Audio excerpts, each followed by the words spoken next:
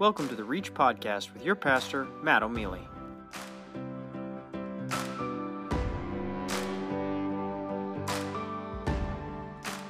We've been in Ephesians. So far, we've gone through the majority of it. We are in chapter 5. And just to let you know before we get into it, I'm not doing all of chapter 5 tonight. Not because I don't want to, but because it's just going to be more logical this way. And we will do like the rest of 5 through the end of 6 next week. So that'll be a big sermon. So come prepared to listen quickly to that one. But starting in chapter 5, verse 1 today, we'll be looking at being imitators of Christ. And I really enjoyed the worship tonight. It was making me think of the sermon about where we're going in Ephesians 5, because even just that last song, that Christ is our one defense and our righteousness, the things that Paul points us to understand about what it looks like to be an imitator of Christ, to be Christ-like in the way that we live, we can't live up to it on our own. But we have the Holy Spirit. We have been filled with the Holy Spirit. We are sealed by the Spirit, as we have seen, as we've walked through Ephesians so far. And it is only through dependence on God can we possibly even look like Christ. It is not that we have to try harder or be more righteous on our own. It is that He is our one shred of hope in all of this. Only in Christ can we find that hope. So, following up from our study in Ephesians 4 last week, we'll see Paul continuing to apply the truth about our new identity that is found in Him, and we will continue to look at some practical aspects. Remember, Ephesians is kind of split into 2 halves. 1 through 3 is Paul laying out the gospel and some doctrinal truths, and then 3 through 6 is Paul applying those things to more practical aspects of what everyday Christianity looks like. So that's what we're going to be looking at today. So since as a believer, we have been called to put off the old self and to put on the new self, we are here in Ephesians 5 being commanded to be imitators of Christ. That's what the new self is. It is a new self that is being remade into the image of Christ. This is the 3rd time that Paul uses a similar Christ-like conduct command where he is telling us to walk or to live in a certain way. Remember in Ephesians 4 verse 1, he is calling us to walk in unity or to live in unity. In Ephesians 4 verse 17, he's telling us to live or walk in holiness. And today we're looking at 3 different versions of this where he's telling us to live or walk in love in how we reflect Christ. So under this general heading of love, Paul is encouraging the Ephesian church and us to not sin so as to not destroy the unity and the holiness that the church has. That's what we're looking at today. So I'm going to pray and we will dive right into it. Heavenly Father, I thank you for your word. I thank you that Zach was here to lead us in worship and that it was just put in my mind and my heart directly on your passage about what I know that we are going to be looking at tonight in Ephesians 5. Lord, I pray that you will open up your word to us. Help us to live and to walk in a way that reflects your Son, who is our one defense and our one hope of righteousness is only in him. Lord, I pray that we see that in your word tonight as we study. Thank you for all that are here. Thank you for your word and how we have been walking through Ephesians together. Lord, I pray that this time is fruitful and that through it we will become effective and productive Christ-like followers. In your Son's name I pray. Amen. Ephesians 5:1 says this, "Therefore be imitators of God as beloved children and walk in love as Christ loved us and gave himself up for us, a fragrant offering and sacrifice to God. But sexual immorality and all impurity or covetousness must not even be named among you, as is proper among the saints. Let there be no filthiness, nor foolish talk, nor crude joking, which are out of place. But instead let there be thanksgiving. For you may be sure of this, that everyone who is sexually immoral or impure, or who is covetous, that is an idolater, has no inheritance in the kingdom of God." So, Christians should be imitators of God because we are his children. Just as a kid naturally wants to imitate their parents, how are we then to imitate our Heavenly Father?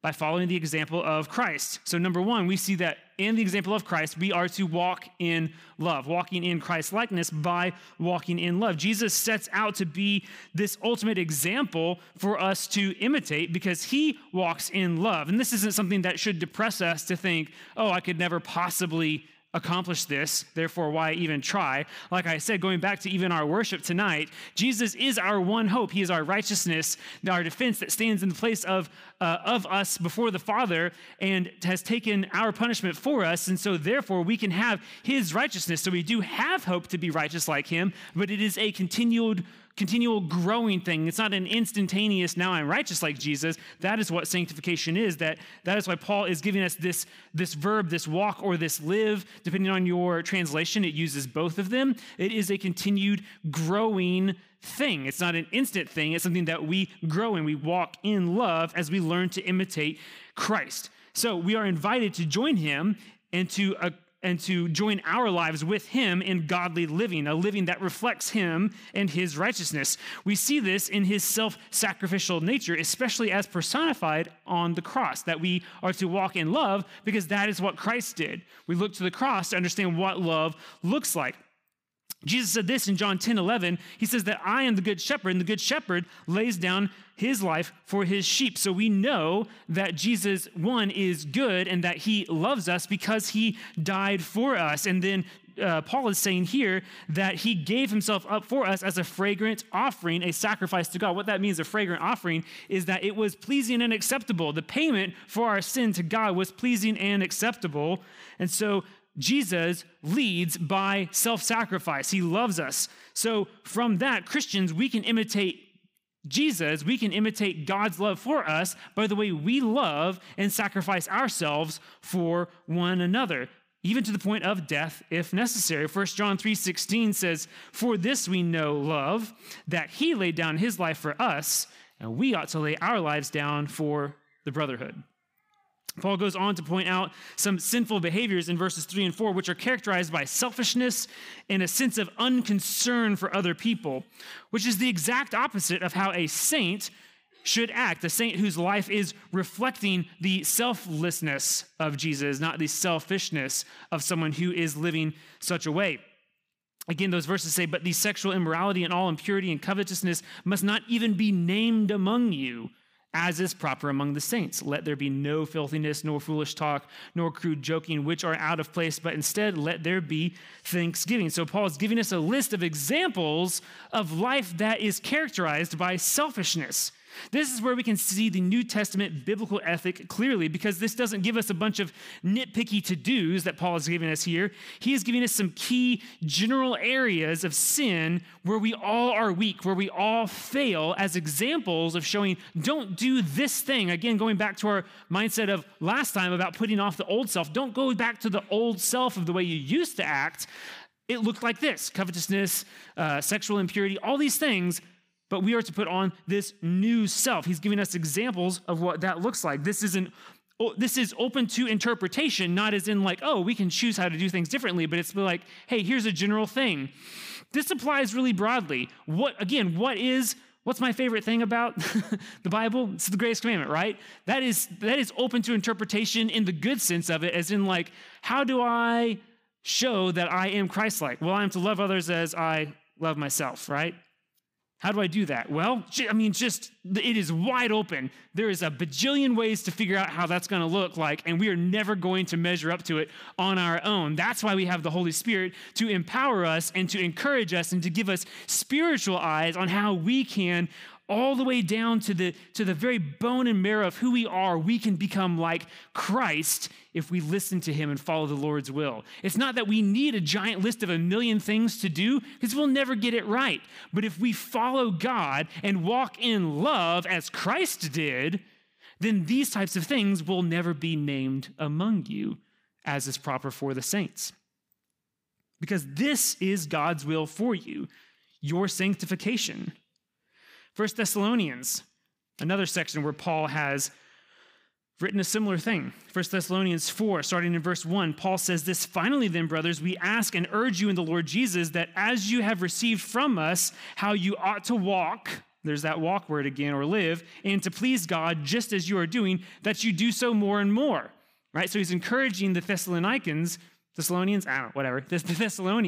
in Thessalonica, how to know how to please God and walk in righteousness to please God more and more. Verse 2, "For you know what instructions we gave you through the Lord Jesus. For this is the will of God, your sanctification." right? Becoming more and more like Christ. What does that look like? That you abstain from sexual immorality, that each one of you know how to control his own body in holiness and honor, not in passion and lust like the Gentiles who do not know God, that no one transgress and wrong his brother in this matter, because the Lord is an avenger in all these things, as we told you beforehand and solemnly warned you, for God has not called us for impurity, but for holiness, to walk and to live in holiness. How do we please God? By walking and living in holiness. That is his will for us, our sanctification, by becoming more like Christ, by being self-controlled, controlling our passions and our sinful desires, instead of living like those who disregard their Creator and they want to do whatever they want to do. We do regard our Creator and do the things that he intends us to do. That is to walk in a way that is self-controlled, bringing ourselves under the control of the Holy Spirit. Similarly, verse 4 is pointing out that harsh or foolish or stupid or obscene speech should be avoided because they harm others. They harm people who are made in the image of their Creator, in the image of God. It is dishonoring to them to speak in such a way. Instead, we ought to speak with thanksgiving. Thanksgiving which encourages and builds up people. Going back to the last chapter, Ephesians 4:29, Paul told us that let no corrupting talk come out of your mouths, but only such that is good for building up as fits the occasion, that it may give grace to those who hear. So a Christian should not be characterized or be known by a harsh tongue or always having to put their foot in their mouth in almost every situation, period. That is not how we should be known. Have you ever interacted with a person that you are sure of, or even just not surprised to find out that they're a Christian, where you meet a cashier at a restaurant or whatever, and you get to chit-chatting, and it's like, it is no surprise that this person is a Christian when you find out they go to such and such church or whatever.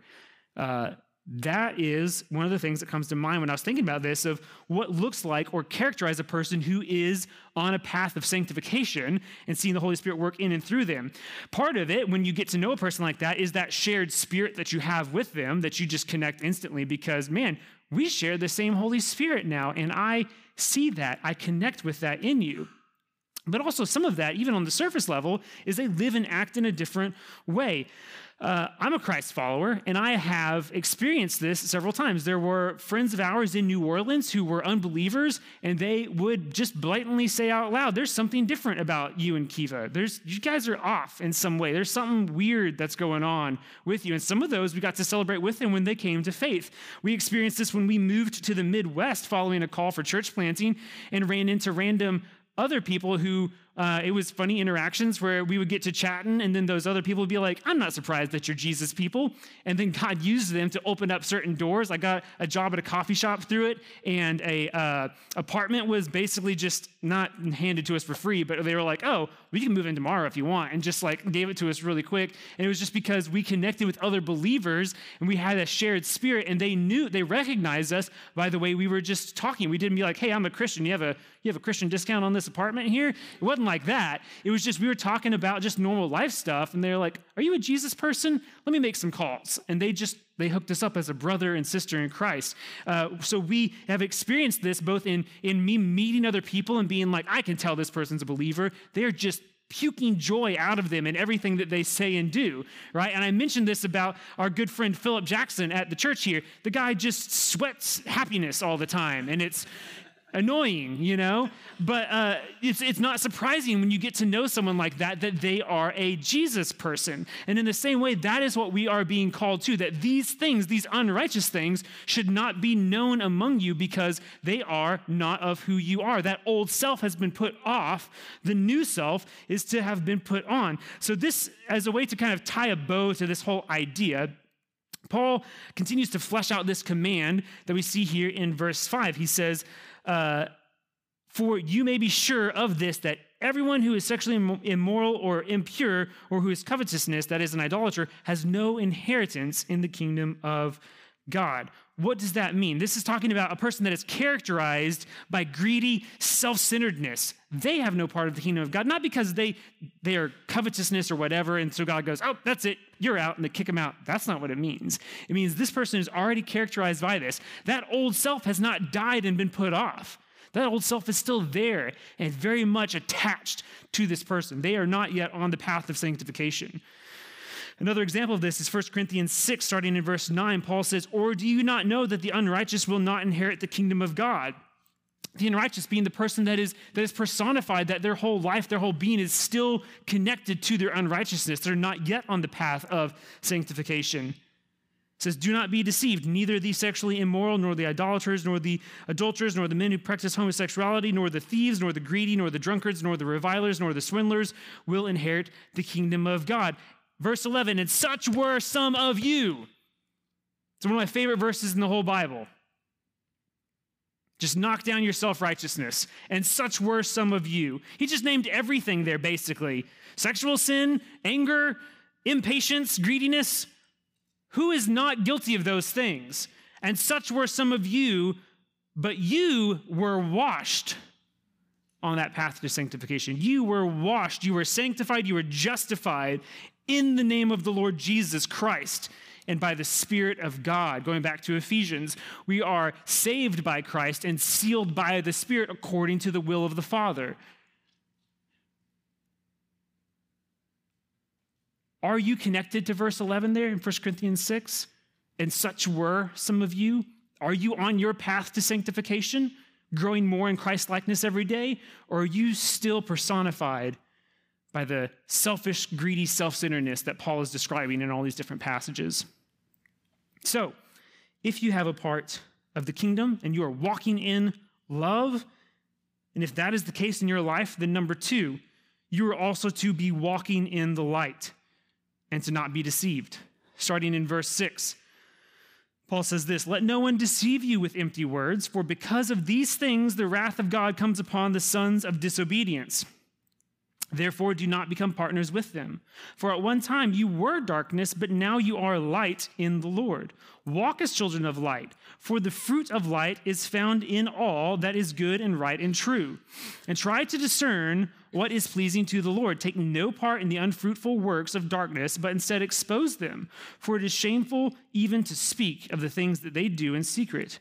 But when anything is exposed by the light, it becomes visible, for anything that becomes visible is light. Therefore, it says, 'Awake, O sleeper, and arise from the dead, and Christ will shine on you.'" So, walk in the light. Verse 6 is interesting. It connects the previous section that we were just reading in 1 through 5, and a lot of commentaries even put verse 6 with that section, and they think that that's where the delineation should be as we're walking through here. But I can kind of see it both ways. But either way, the point is that we are to not be deceived in our thinking that these things, these sins, aren't to be taken seriously. Either way, that's the point. These sins are to be taken seriously. We look to God and to His word to know what truth is, not to man and man's opinions to know what truth is.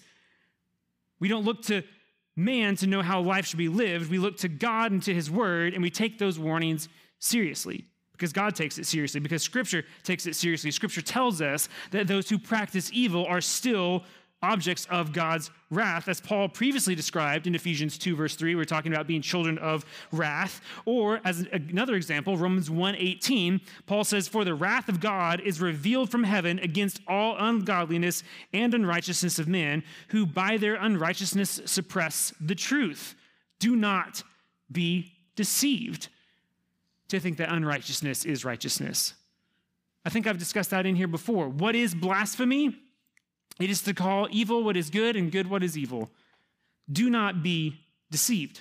So let no one deceive you, as Paul is saying here in Ephesians 5. That is referring back to the first section in verses 3 and 5 about the sin that he is listing. Don't be deceived thinking these aren't a big deal. And then this takes us to his next instruction.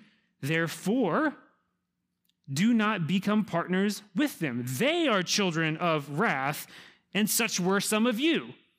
1 Corinthians 6:11. But you are changed by the Spirit of God. So as Paul is encouraging us over and over, do not continue to walk in those old ways of sin. Remember, cast off the old self, put on the new self. We turn towards obedience in Christ. Therefore, do not become partners with them, or those who are still living in their flesh. They're still characterized and personified by that covetousness, the sexual impurity, the greed, all of these things. Someone that is just covered in that is their identity. do not become partners with them. That doesn't mean don't know them, don't be their friends. We're not talking about pulling away from the world. It's talking about right priorities. I'm not going to preach on missionary dating, but there you go. Do not date an unbeliever for this very reason. Therefore, do not become partners with them. We who have started our path, down the path of sanctification, we have taken off our old self. And if we are to be connected with them, we would be denying our citizenship then in the kingdom of light by going and connecting ourselves to the world of darkness or becoming partners with children of wrath once again. But we are citizens of a new kingdom, a kingdom of light. We are to live in a different way and be influenced in a different way, not influenced by them. Again, verse 8 has this idea of, and such were some of you, because Paul says, for at one time you were darkness, but now you are light in the Lord. Walk as children of light. Paul's reminding them of their new identity versus their old one, that they have changed, and that this change is as dramatic as light going into dark. It is a very dramatic thing, light and dark. And Paul has already connected this idea of darkness, going back to chapter 4, verse 18, where he's talking about the darkness that alienates us from God, God who is, as James calls him, the Father of light in James 1:17. Paul's already shown us that this idea, this darkness and lightness, it doesn't mean that, it's not trying to make darkness an evil thing in and of itself. God's created all things, but it's just a very easy understanding of anyone across the millennia that dark and light are very contrasty, right? And one cool thing about dark is dark does not overcome light. Dark isn't a thing, right? Any amount of light pushes back darkness. This last weekend at the Reach Retreat, we had a nighttime game of Tribes Capture the Flag. Yeah. What was we had Judah, and what did it become? Gouda and Dasher, eventually. Yeah, good times. But with Capture the Flag at night, which you generally play it at night, some people apparently were complaining that we played it at night, and we were like, why would you play it during the daytime? Like, how would you possibly sneak around and capture the flag during the daytime? But playing at night, there are certain risks that are just a part of it. There are inevitabilities that come with running in an unfamiliar terrain in the dark. And we saw a few of our friends turn into statistics this last weekend that if you run enough in the dark, you will trip and fall. I saw a lot of, can I get an amen foot? Yep. So, why is it that way? Well, running in the dark in an unfamiliar place is a lot like playing with fire. You eventually will get burned. Well, how do we fix this? You don't run in the dark. I mean, you don't play with fire, right? You don't do that thing. So, having been brought out of darkness, no longer associated with the dark ways of the world, we are to then what? Verse 8 tells us to walk in the light. You're now children of light. So we now are a part of God's family with a new identity. Walk in that new identity. This concept is consistent with Scripture. Jesus uses this imagery often. He says in John 3:21, but whoever does what is true comes to the light, so that it may be clearly seen that his works have been carried out in God. That's John 3:21. Jesus also says in John 8:12, again, Jesus spoke to them saying, I am the light of the world. Whoever follows me will not walk in darkness, but will have the light of life. What Paul is showing us in verses 8 through 10 is that walking as children of light, we reflect the nature of God in our life through goodness, righteousness, and truth. We know this contrasts very heavily against our old selves, the old way in which we once walked, our old identity. This is very different from how we were before we came to faith. So how do we then discern when we have only known wickedness and covetousness and all these other things? How do we then discern what pleases the Lord? How do we figure that out? We can know this because we have his word. And he also calls us out to find out what is true by putting it to the test through discernment. We see this in Romans 12:2. Do not be conformed to this world, but be transformed by the renewal of your mind, that by testing you may discern what is the will of God, what is good, acceptable, and perfect. by allowing our mind to be conformed to God, to his word, to the Spirit's leading in our life, and not be conformed anymore to the world. And then we can test and discern that God's word is true. So having been renewed and taken away from the darkness of the world, we should then no longer take part or share in the unfruitful deeds of darkness, verse 13 that Paul is talking about here. They are fruitless because they don't bring anything good out of it. One thing that we see often in Scripture is talking about the fruit of the Spirit, but here we're talking about the unfruitful deeds of darkness. They don't produce good things. They are a selfish drain that have no benefit to you or other people around you. They suck the life out of you. By contrast, though, Christians, we live in the light. We then expose these unfruitful deeds of darkness by living a countercultural life that sheds darkness on the brokenness that surrounds us. If my life looks this way because I am following the Lord and his word, someone that is living a very different way in brokenness, with torn up relationships, with hurt hearts, etc., it will be obvious. That is us shedding light on them. It's not standing and beating people over the head with the Bible. It's just by walking in sanctification as a child of light. You will shed light on darkness. This is what Paul means when he says that we are to expose these evil deeds. Another verse that comes to mind is 1 John 1, starting in verse 5. 1 John 1:5 says this: "This is the message that we have heard from him and proclaim to you, that God is light, and in him there is no darkness at all. If we say we have fellowship with him while we walk in darkness, we lie and do not practice the truth. But if we walk in the light, as he is in the light, we have fellowship with one another, and the blood of Jesus, his son, cleanses us from all sin." It's interesting that walking in the truth, walking in the light, not only connects us to God, but also one another, because that is what we are created to do. This is why verse 14 is here. It's actually an encouragement towards righteousness among believers. It's possibly a combination of multiple Old Testament passages from Isaiah, maybe even a quote of a Christian hymn that we no longer have access to, calling all Christians to realize their sin and to wake up from it, where he says, "Awake, O sleeper, arise from the dead, and Christ will shine on you."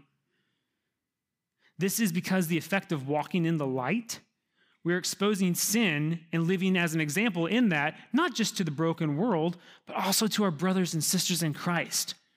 Because we're all somewhere on that path of sanctification. We don't instantly know everything right away. Keith and I were having a conversation earlier today. You don't know what you don't know. And as you grow in your walk with Christ and you learn more things, and someone else, some other brother and sister in Christ who is maybe a little further back on their walk with Christ, they see that change, that transformation in you, that is a testimony to what God's doing in you. That is an example of who Christ is through them being changed more like Christ. Wake up, O sleeper. Arise from the dead, and Christ will shine on you. This is the effect of walking in the light, even to our brothers and sisters. One commentator pointed it out and describes it this way. He says, "The gospel connects us to our present identity because it is the good news of our changed allegiance. The gospel connects us to the future judgment because it gives a gracious warning to those who profess lordship to Christ with their mouths, but deny him with their works." Matthew 7:21-23 always comes to mind when I think about that, where on that day there will be those who say, "Lord, Lord, did we not cast out demons, etc., etc.?" And he'll say, "Apart from me, I never knew you, you workers of lawlessness," because they just went through motions. They knew answers, but they didn't know the Lord. So what does it look like for us to do this? How do we walk in love? How do we walk in light? Well, this is only possible when we walk in wisdom. Part of walking in wisdom, the beginning of wisdom is what? Fear of the Lord. So when we walk in wisdom is point number 3. Starting in verse 15, Paul says, "Look carefully then how you walk, not as unwise, but as wise, making the best use of your time, because the days are evil. Therefore do not be foolish, but understand what the will of the Lord is. And do not get drunk on wine, for that is debauchery, but be filled with the Spirit, addressing one another in psalms and hymns and spiritual songs, singing and making melody to the Lord with your heart, giving thanks always and for everything to God the Father in the name of our Lord Jesus Christ, submitting to one another out of reverence for Christ. So because we live in dark times, we need these frequent reminders to, verse 14, to wake up, to recognize what's going on around us, and to watch out and be wise, verse 15. This is what it means for us to be discerning and to understand how to please the Lord by walking in countercultural obedience to the Lord. We wake up, we realize what's going on around us, and we follow him and him alone. Believers are to walk or to live carefully and thoughtfully and discerning and skillfully following our Savior. Many of us end up walking in sin since in the short time that they have been believers, they haven't put into practice any of the things that they have learned. They haven't leaned into the body. They haven't leaned into the word that we are so fortunate to have, and they continue to walk in sin. But that's why verse 14 is so interesting. Wake up, O sleeper, arise from the dead, and Christ will shine on you. It is a call both for the unrighteous and for the righteous that are still walking in their old ways. See, we don't have to passively coast through our days and lack discipline or purpose as a believer. We know what we ought to do, that we are to renew our minds and not conform any longer to the patterns of the world, but be transformed, right, through the Holy Spirit in our lives, Romans 12:2 again. We know what to do, and that the Spirit is the one who empowers us to do that, and God gives us his word, and he gives us his people in order for that to be effective in us. We need to trust him more and lean into it. Because only after we understand what God pleases, verse 17, can we not be fools and wisely carry it out in our lives, which we are called to do, verse 1 again, to therefore be imitators of God, to walk in love, to walk in light, and to walk in wisdom, fearing the Lord, imitating the Lord. Paul continues to make this point about righteous actions through the end of this chapter here, but in verse 18, he's very specific about drunkenness. Paul, again, is making these general points about being filled up with the Spirit as the source and the purpose of self-control. Being drunk is a symptom of a lack of self-control, and it's an outward expression of sinful aimlessness. That's expected from the world. But those belonging to the Lord, who are empowered by the Holy Spirit, should not give themselves over to such things, but instead stand with maturity and stand in purpose in the way that they reflect Christ. Don't look at this command as though it doesn't apply to you because you don't drink, or wrongfully use this to demonize all alcohol. That's not the point of this passage. I'm not given to drunkenness, but that doesn't mean I'm not susceptible to losing my control in other situations. If I'm not walking by the Spirit, if I'm not walking in wisdom and love and living in the light, I can definitely be given to certain things in life. Matt, in particular, I can be given to anger. And anger, if left unchecked, can become a dishonoring, hurtful rage where I would use unkind words towards people. In anger, it's really easy to feel self-justified and just let your emotions go unchecked because in your mind, you're obviously so right in this situation. Therefore, you can do whatever you want, but the problem is man's anger does not produce God's righteousness. James 1:20. And it severely lacks the fruit of the Spirit. I can attest to this because my anger always lacks the fruit of the Spirit when I look back on it. It never has the fruit of the Spirit in it, especially kindness and gentleness. But I'm going to just say with a broad brush, all of them.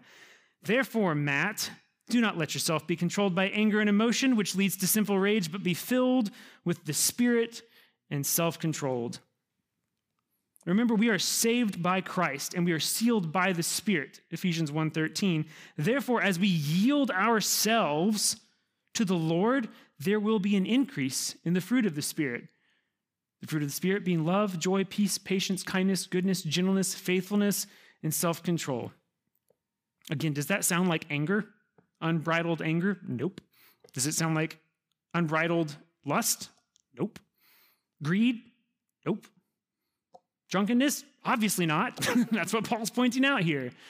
But all of it points back to a lack of self-control, of still leaning on who you were before you came to Christ. But that old self is gone and cast off, and such were some of you, but you have been washed clean. You are now on your path towards sanctification. Do not be conformed to the patterns of this world. Do not be in partnership with the darkness of this world. You are now walking as children of light.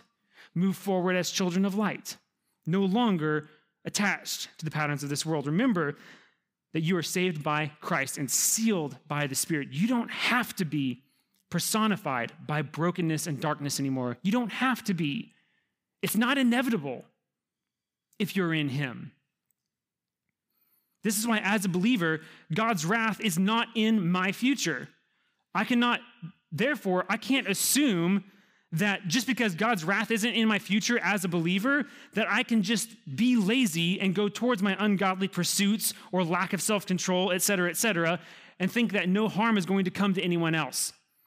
Because that's just not how life works. It's a lie from the enemy to think that my sins, especially my secret sins, only affect me. They don't. Kevin DeYoung, a pastor and a philosopher and a professor, says this. He says, God loves us enough to tell us the safe path of godliness, and He loves us enough to warn us of the consequences of wandering from that path. Sin has consequences, whether or not you're a believer. So don't act as children of wrath, because that is not who you are anymore. And finally, let's wrap up here as Paul gives us a list in 19 through 21. He lists out several different things of what it looks like to have life that is a result of fruit of the Spirit in their life. In verse 19, he says, where was I? Addressing one another. So be filled with the Spirit, into verse 18, sorry. Be filled with the Spirit. Verse 19, addressing one another in psalms, hymns, and spiritual songs, singing and making melody to the Lord with your heart. Verse 20, giving thanks always and for everything to God the Father in the name of the Lord Jesus Christ, submitting to one another out of reverence for Christ. So we see 5 different things here. Number 1, we see that we are to communicate with one another through scriptural, poetic, and spirit-filled songs, ministering and discipling to one another. That is what Paul is telling us to do. If you're not if you're not musically inclined, well, I'm sorry. That's what we're called to do. We're called to do that. I don't really like poetry. I don't always get it. But that's a thing that we're supposed to do. Even though it's not, I don't think I can reproduce what some people have written in these songs. But it's true, man. Like, you sing some of those, if you're thinking about what's going on, like tonight, because I've been reading Ephesians so much lately, I'm like, good Lord, almost every one of these songs has a snippet of Ephesians in them tonight. And it gets me emotional because I've been learning Ephesians, I've been learning God's word in Ephesians, and I'm just seeing it plastered on the screen, and we're singing it together. That is worshiping God in songs, hymns, and spiritual songs, and it is a way of us, through our own mouth, through our own art, through our own music, to minister and remind one another to wake up, O sleeper. To wake up and arise, and Christ will shine on you. Number 2, we see that we are also to communicate with the Lord in our hearts and from our hearts as we sing. As we declare God's truth, reminding one another, we're also declaring God's truth and declaring to Him, I believe this thing that I'm singing. Number 3, we are to live in a state of continual thanks to God the Father, knowing that only in Him do we have all things. So we are to be thankful to God. And out of reverence and honor to Christ and to reflect His attitude, we submit and we serve others instead of exalting ourselves. We'll flesh this out in more detail when we get into the rest of chapter 5 and then chapter 6, but submitting to one another and loving them just as God, through Christ, has loved them. See, submission is not about being a doormat. It's not about ignoring authority. It is a way of giving self-sacrificially just as Jesus has. That is why it is God's will for us that we would submit to one another out of reverence for Christ. Because going back to verse number 1, what are we supposed to do? We're supposed to be imitators of God. What did God do in Christ? Sacrificed Himself. So that is the bookend of this section of chapter 5. We are to be imitators of God, and we are to submit to each other out of reverence for Christ. So being filled with the Spirit, we live and we walk in such a way as to reflect this change in our lives. A change that is as dramatic as darkness and light compared to one another. So, be imitators of Christ in all things by walking in love, by walking in light, and by walking and living in godly, Christ-centered wisdom. The old self has been cast off. The new self has come. Do not be connected to the darkness anymore. You don't have to be. It's not inevitable. We've been given God's word. We've been given God's people. We've been given God's spirit. Walk in love and light and in wisdom. I say it as if it's easy. It is not. But that is, again, why we have God's word, we have God's people, and we have God's spirit. And in this community, spiritually speaking, we can have encouragement and joy and hope together. So as iron sharpens iron, so one man sharpens another. God has called us to be together, to be unified. Going back to the verse of the month, to bear one another's burdens. Going back to the verse of unity on the back of these Reach Retreat shirts, we are to strive to live in and keep the bond of peace that unifies us together. That's what we're called to do. It's not just a cool thing that we talk about here at Reach because we want to be a neat little family. That's who we are as Christians. That's who we are as the body of believers. And if what I'm saying sounds foreign to you, awesome. I would love for it to not be foreign to you. Use that as a flag to show you, I should talk to somebody about that. How are you walking in love and light and wisdom? Or which one of those is the biggest struggle for you? Where do you need encouragement tonight? I don't want to list all these things out and hear Paul railing against sin and for us to feel beaten down by it. I want us to look at that and be like, man, I am terrible at walking in the light. I am so easily swayed by the world. Would you pray for me? That is the result of what we need to do when we see God's word call out these sins, is to get our hearts right with him, either for the first time or to reconnect in these areas where we have gotten a little bit lax or just haven't even been discipled on.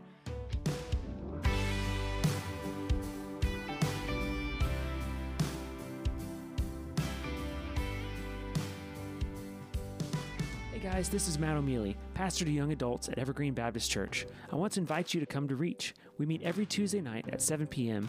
at Evergreen in South Tulsa, just east of Mingo on 111th Street.